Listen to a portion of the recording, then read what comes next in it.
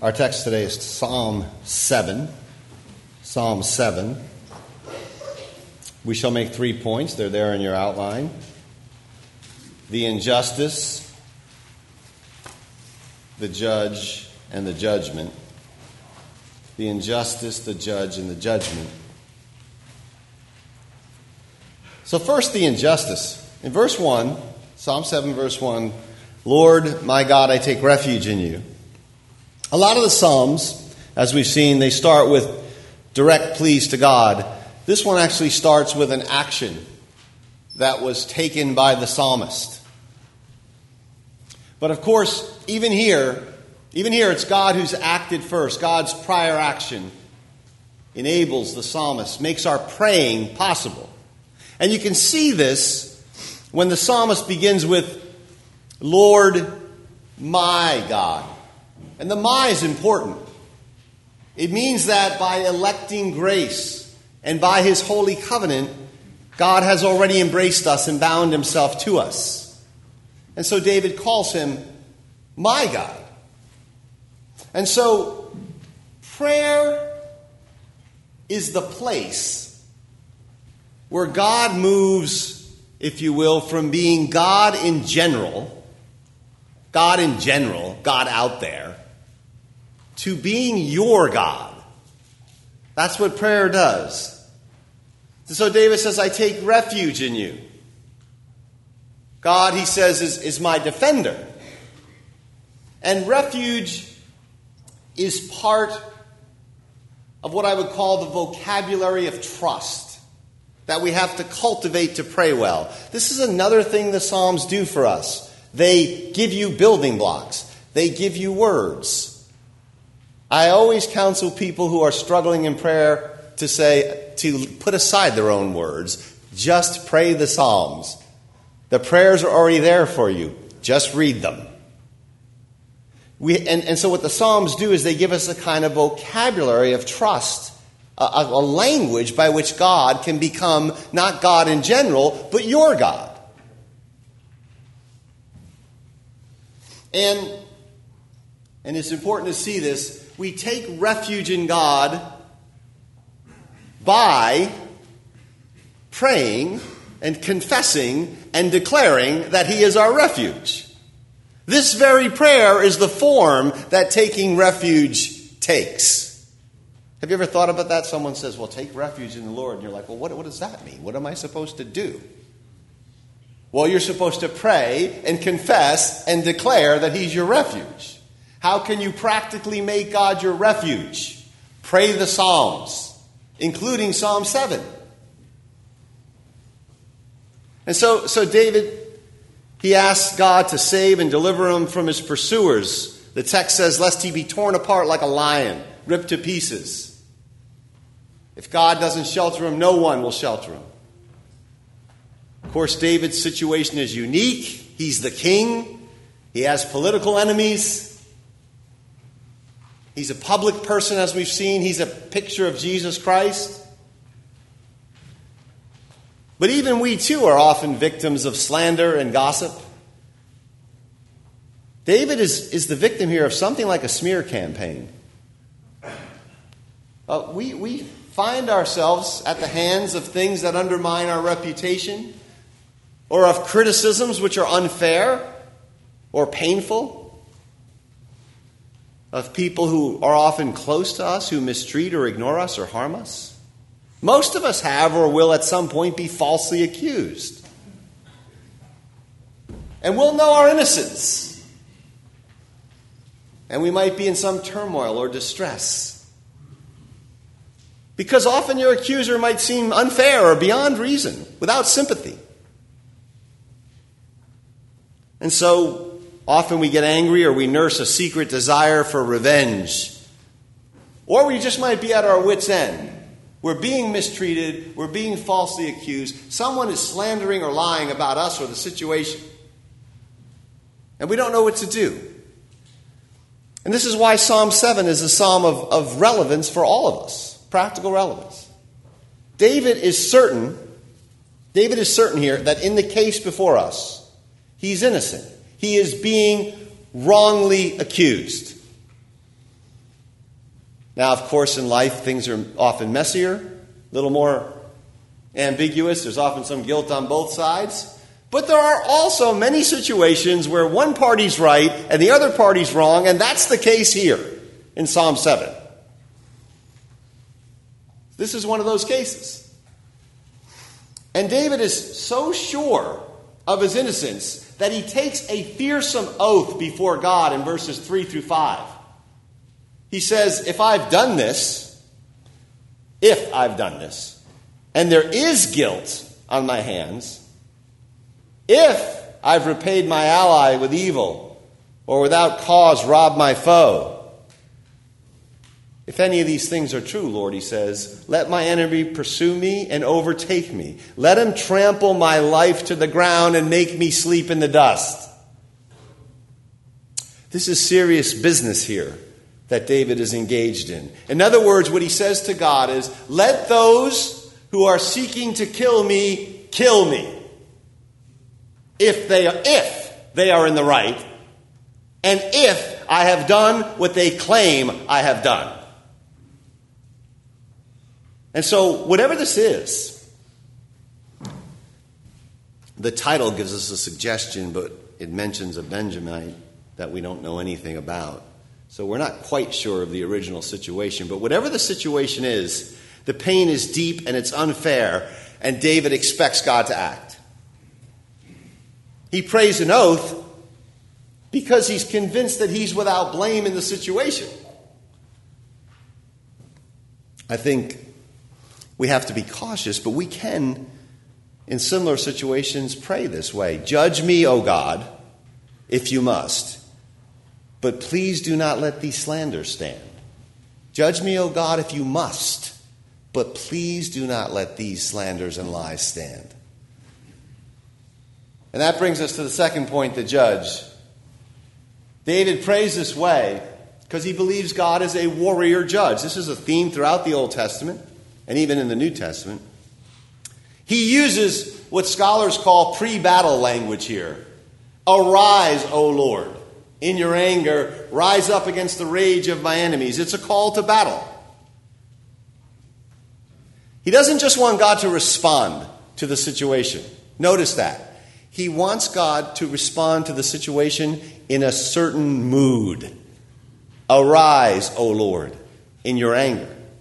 Let your holy, perfect, good anger meet their disordered rage.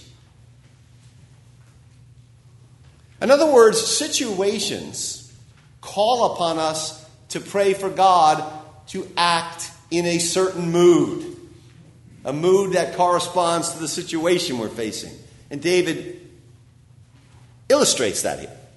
Awake, my God, he says. Awake means that God appears to the psalmist to be sleeping.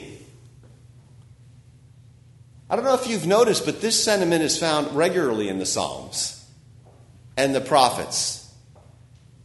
Rouse yourself. This is not impious. It's the regular cry of the godly in distress. It's a cry to God himself to stop behaving as if he's sleeping, but to wake up, to arise, and to reorder the situation. It's the cry of those who refuse to let injustice stand, even now in history. Then at the end of verse 6, David says, decree justice. This is what he wants God to do. He's hungering and he's thirsting for justice. And hungering and thirsting for justice is not first and foremost about political action. It's about praying for an end to injustice, defined by the God of justice. It's about calling God to arise and to awake and to do so in his holy wrath, because that's the only reasonable response to these murderous, slanderous injustices. And so David prays, decree justice. If you're going to pray to God to decree justice, we're going to have to be very careful that before doing so, we feel, as confident as David, that we're innocent in this case. Notice verse 7. This happens often in the Psalms, and it happens here. There's a kind of broadening out, an enlargement of David's concern. All of a sudden, we see a wider field of vision than his own situation, and it comes into view. He says, "Let the assembled peoples gather around you while you sit enthroned over them on high." He's praying about an acutely painful situation. And all of a sudden, now he's talking about the nations being assembled over God on high. Notice God is on high here in verse 7. He's the Most High in verse 8. He's called God Most High in verse 10. And he's called the Lord Most High in verse 17. Most High is the international name for God. It's the God who rules and judges the nations. And so all of a sudden, David is not quite just praying for himself anymore. Because when you ask God to arise and to do justice, you're praying righteously, and every righteous prayer is in some sense a prayer for the final judgment and the restoration of all things. We've seen this over and over again. Prayer for healing, or prayers for healing, they have buried under the surface a desire for immortality and life beyond the threat of corruption and decay. That's what's really going on when we pray for healing. Prayers for conversion are about the final coming of the kingdom, bearing down on the lives of men and women now that they might stand in the last day. Prayers for employment and other distresses are prayers for a provision and a wholeness that will only be realized in the new creation. Prayers for spiritual growth and renewal and grace are ultimately prayers about our desire to see God face to face in everlasting joy and communion. Prayers against injustice and evil and slanders are intermediate yearnings for the new heavens and the new earth where evil is obliterated and righteousness and truth dwell. And it's a tragedy that we keep piddling along on our prayers and we don't see that they're all to be oriented toward this end. There is no prayer, which if we didn't tease it out a little bit, is not about the new heavens and the new earth and the resurrection. This is why thy kingdom come is the heart of all praying. All praying. The heart of it is thy kingdom come. And this is why the prayers of Paul, for example. And I encourage you again to look at the prayers of Paul. They're on that prayer sheet. We use two of them. I allude to two of them on the monthly prayer sheet. One from Ephesians 1, the other from Ephesians 3. Read those prayers. Let them shape your prayer life. And the prayers of Paul are shot through with groaning for the glory which is to be revealed.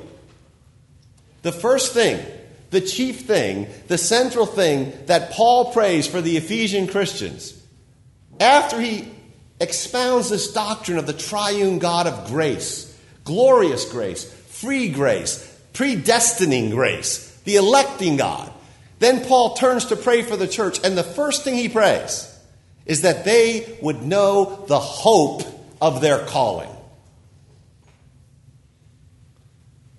His prayers are oriented, determined, and dictated by the end.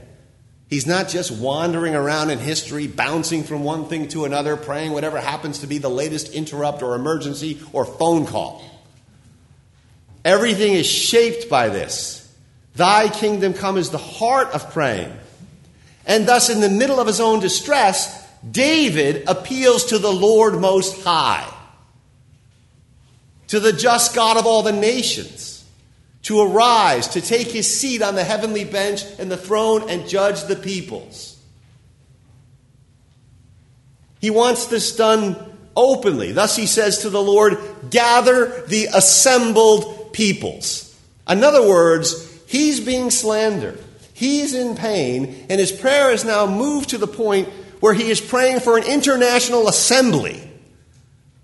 Something like a Hague or a United Nations, where God would take his throne and execute international justice. He wants it to be public. He wants its range to be universal. But, and this is important, he hasn't forgotten his own plight. It's just that he's resting his case on the fact that God is the warrior, king, and judge of the nations. And we should learn to frame our prayers in the same light. Our prayers are never, ever, ever just about us.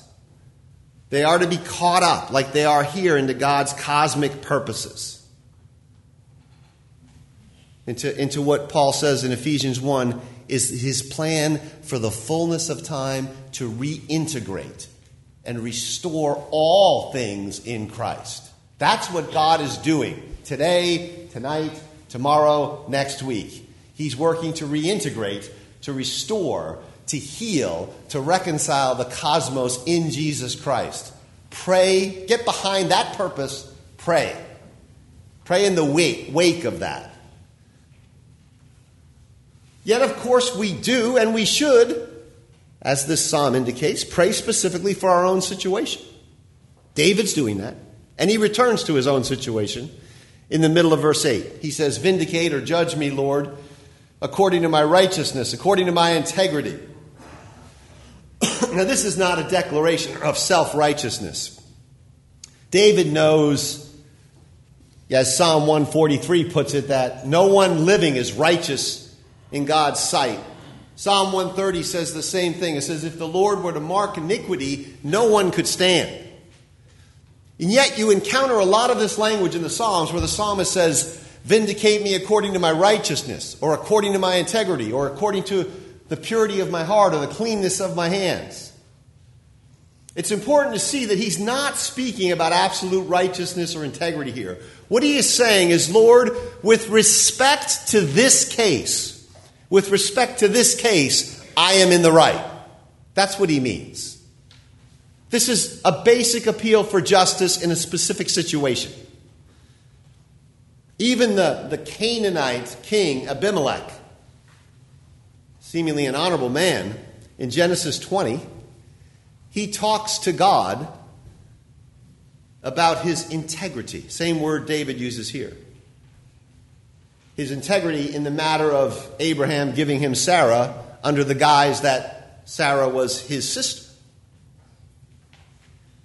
And there God, the God of all the nations, God Most High, agrees with the Canaanite king. He agrees with Abimelech that Abimelech had acted with integrity. So righteousness and integrity in a given case, they might be possessed by the people of God, they might not be. But in this case, David expects God to uphold his integrity. And again, he broadens out the vision. Notice that he says, bring an end to the violence of the wicked, and make, the text says, not just me, but make all the righteous secure. It's something like this instinct in prayer. Save me, O Lord, from my enemies, and make your people in Syria and Iraq dwell in safety. That's what David does here. Save me and make the righteous, plural, secure. That's the spirit of prayer for justice. And the only one who can do this, David says, is the Lord who probes the hearts and the minds. Notice that God's omniscience, his probing of your heart and your mind, his knowing of all things with his sovereign ease, means that he must be just. David connects those two things in the psalm. God's attributes are one. They're indivisible. God is not a man. God does not have parts. He does not have emotional parts. His omniscience is just. His justice is omniscient. You know what this means? David is saying something. This means that God has no need in this case that he's going to judge, he has no need to call witnesses. He has no need to receive testimony.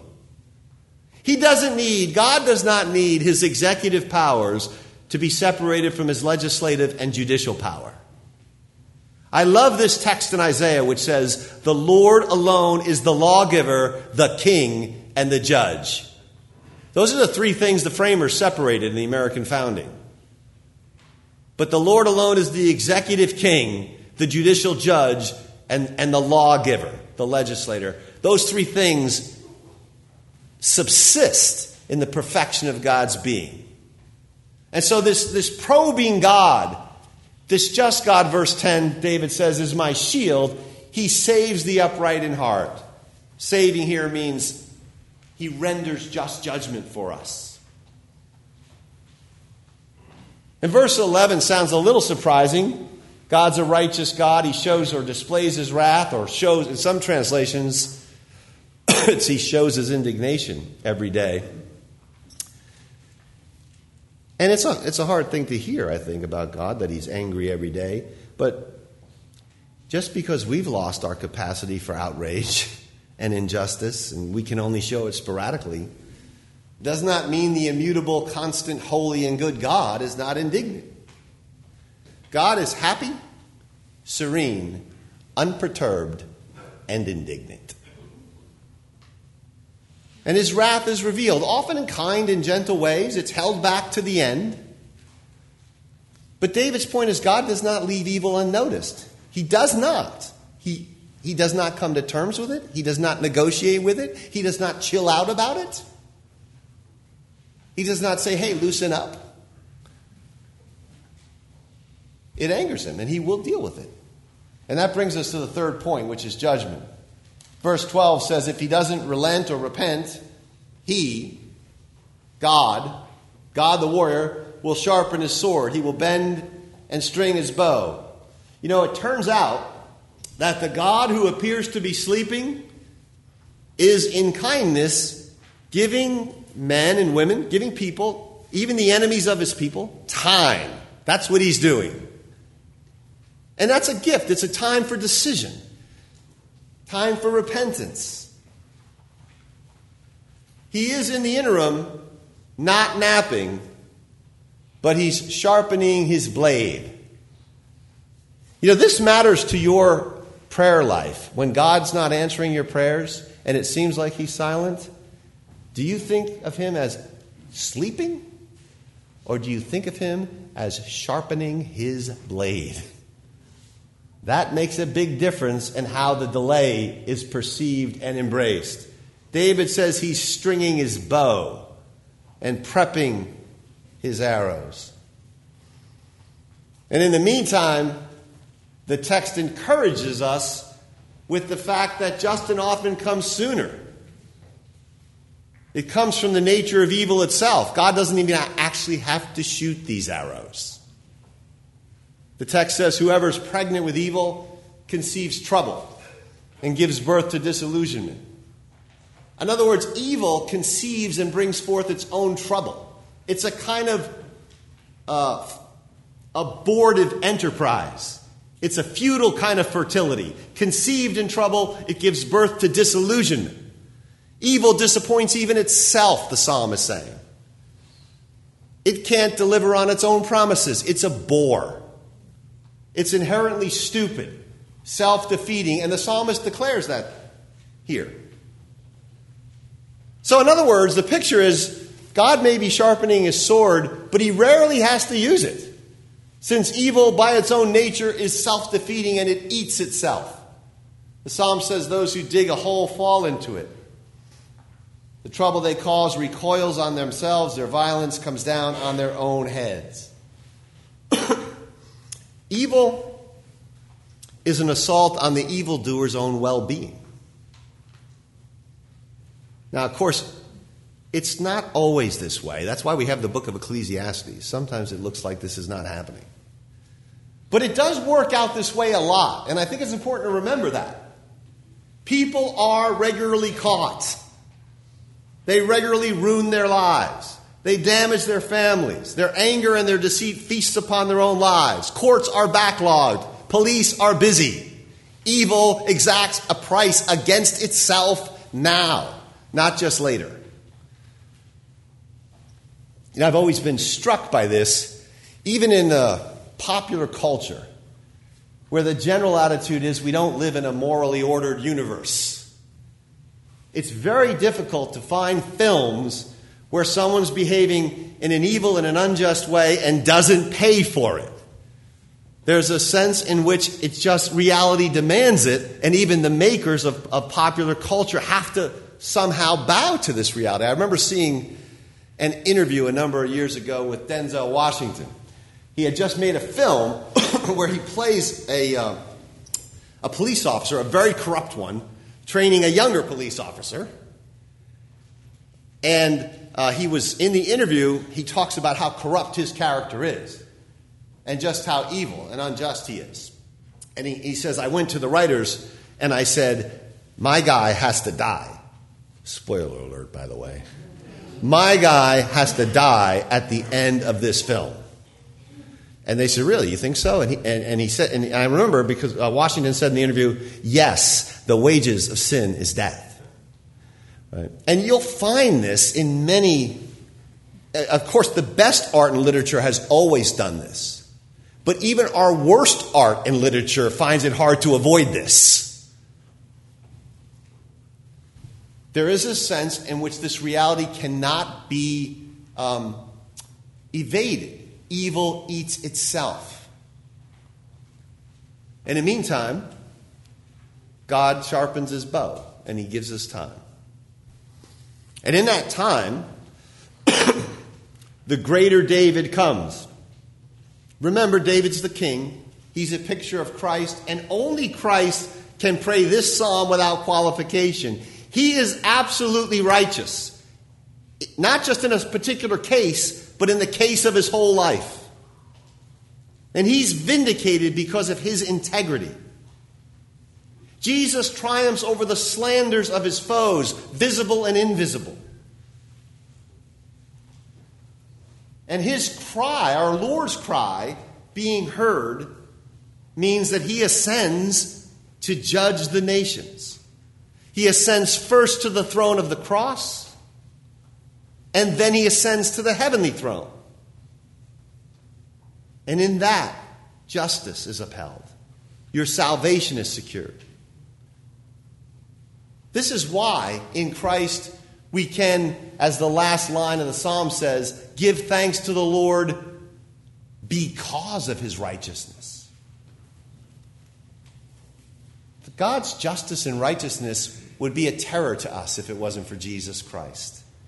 But because Jesus Christ has borne that justice, we give thanks to the Lord because of his righteousness. We sing praise to the name of the Lord Most High.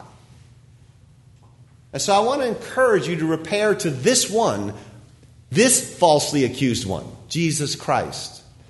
When you're slandered or ignored or mistreated, I want to encourage us to pray for his kingdom even as we pray for justice in our own case. Pray to the righteous God, the one whom Abraham called the judge of all the earth, who will surely do what is right. Amen. Let us stand and confess our faith, responding to God's word through the Apostles' Creed, which is printed in your bulletin. Please rise.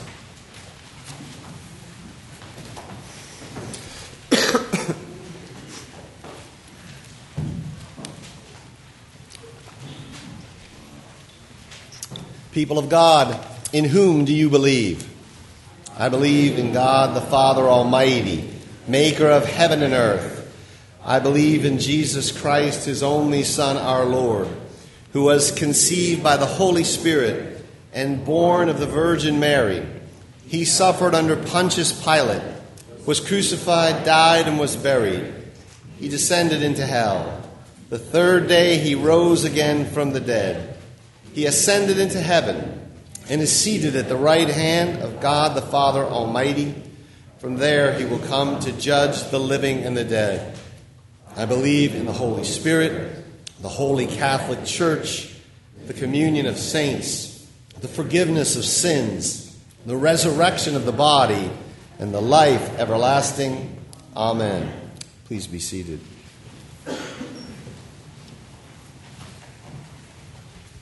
A couple of things to note as we come to prayer. We do want to extend our Christian sympathy to Rosemary Scheidler on the loss of Ray this week, and I encourage you to continue to pray for Rosemary and for Ray and Rosemary's children and the whole Scheidler family.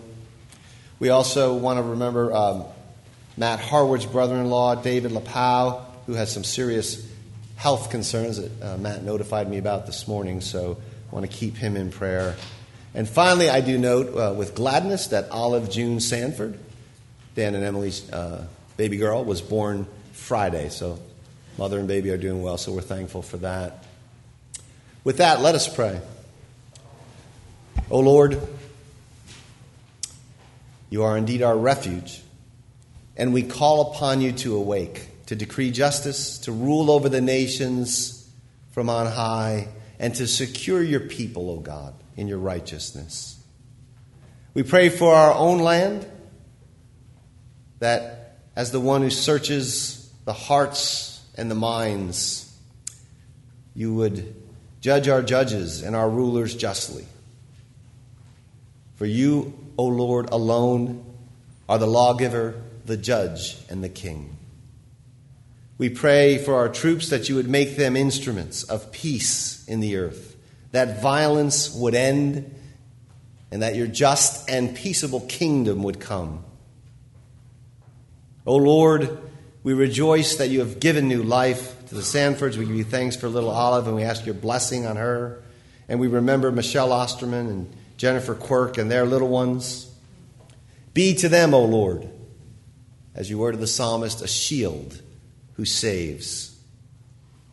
We do pray as well for the mission of the Holy Catholic Church, the people, O Lord, who you have called out to pray for your kingdom to come. We lift up to you our sister Jody Collins and the Ministry of Community Health Evangelism. We ask your blessing, O Lord, on their teaching and their training and discipling and instructing. Prosper, O Lord, the work they are doing with the schools in Zambia. Let your gospel, concrete and practical, in word and deed, go forth. And finally, Lord, we remember your people, our brethren, our friends who lie in weakness and distress. We pray for your continuing comfort for Rosemary and her family. We thank you for Raymond's life and that he is now absent from the body and yet present with the Lord of all the nations. We remember Donna Conklin and Bert Pillsworth. And we lift up, O Lord, David Lapau, Matt's brother-in-law. We remember Hannah Rich and Mike Pulara and Roger Nystrom. We lift up David Smith and Nicole Conti, and Kaya Sachs, and Amanda Waters, and others, Lord, who we know, for there are many who are afflicted and in distress. We lift them before the light of your countenance, and we pray for comfort. We pray that you would strengthen them through the power of your Holy Spirit, that they might know the hope to which you've called them in Christ. Hear our prayers, O Most High God, for we ask in the name of the falsely accused and now vindicated one, Jesus Christ our Lord. Amen.